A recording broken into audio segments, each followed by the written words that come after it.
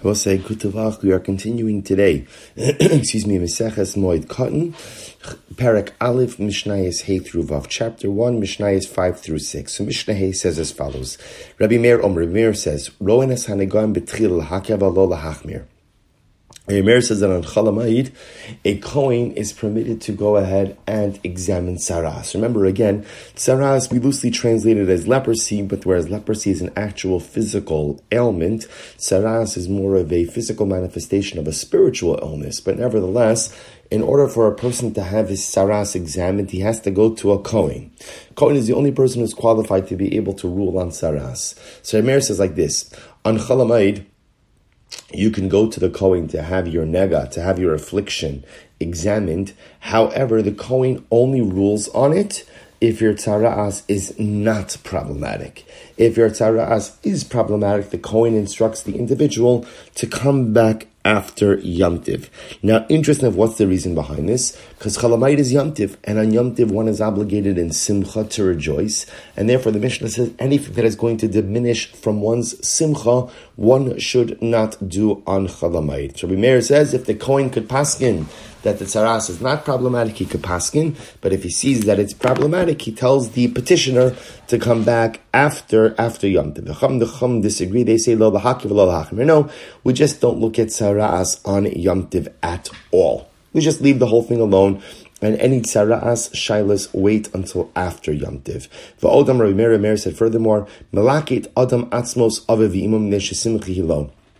Rabbi Meir says a person is permitted to collect his parents' bones. Now, here's what's interesting. There's a concept called likot atzamos. Very often what would happen is when a person passed away, they were placed in burial caves. When the body decomposed, the bones would then be collected and would be reburied in a family plot. That process of recollecting the bones is called in halacha of likot atzamos, literally collection of bones. So Rabbi Meir says you're allowed to do likot atzamos on Chol Hamoed. Why? Because it's a simcha. Why is it a simcha? Because putting one's parents' remains in a family plot, represents bringing them to a final resting place. Rabbi Meir says there's a simcha, not a typical simcha in terms of a joy, but a sense of contentment. Rabbi Yossi says no. Evel hulo. In fact, the act of likot atzamos is in and of itself a form of mourning, and therefore cannot be done on Chol Hamoed. Interesting, if the halacha follows Rabbi Yossi, we would not do likot atzamos. We would not go ahead and gather remains on Yom Tiv, and in fact, the halacha is that if a person is reinterring remains, a person is, let's say, burying, the bones of a parent or family members in a family plot, in fact, the day that they go ahead and bury the remains, they actually have to observe mourning practices, like a person who's in Shiva, for a short amount of time. So Allah Chalamayim, therefore we will not do likot atzamos on Chol Hamoed.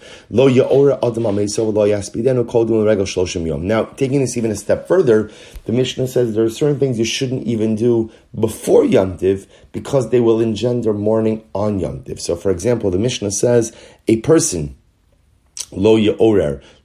Interesting. They used to have people whose job it was to be Ma'orer Bechi. Like professional eulogizers or professional criers, professional, maspidim.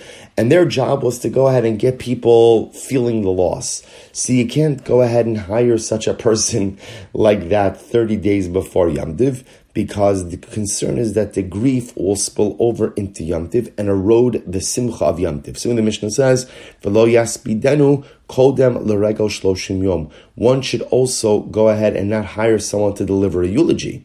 That's just a whole interesting discussion in general about hispedim, about eulogies within 30 days. But here the Bartanura says, Lo yiskar sapton al meso. A person should not hire a professional eulogizer within 30 days of Yom Tiv. Beautiful. That is Mishnah Hey. We now move on to Mishnah Vav. Ein chofrin kuchin ukvaras b'moed. We do not go ahead and dig new underground burial plots, graves, nor do we go ahead and that's kuchin and kvaras. So interesting, kvaras in this context, interestingly enough, the Bartanura explains that kuchin is an underground burial cave, and a kever in this context is an above ground burial chamber. So you can't go ahead and dig or construct underground burial caves or above ground structures on Chol Hamoed. Because remember, again, jumping back, now this is Tircha Yesera. This requires an incredible amount of effort. Therefore, we wouldn't do it on Chol Hamoed. However, what can we do? We could adjust. So in other words, the Bartenura says, Shem Haya Aruch Mekatzro. You could adjust the size. So if the burial, let's say the grave was there already, it was too long, you can make it shorter. You could adjust it, widen it, shorten it, whatever you need to do. Furthermore, again, you could create nivreches. The Bartenura says a shalkovsin, makom mitukan lechabes bo habegodim. It's a laundry pond. They would go ahead and have a body of water to do laundry, so you can go ahead and create one on Chol Hamoed.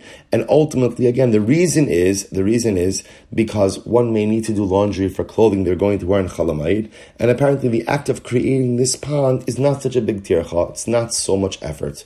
Furthermore, va'aron imameis b'chatzer. You could also go ahead and make a coffin, as long as the mace is there with the coffin. In other words, meaning what? You can make a coffin in the same courtyard where the deceased is, because this way everyone knows that you're making the coffin for this particular corpse, for this particular person who passed away, as opposed to just stam making a coffin for later on.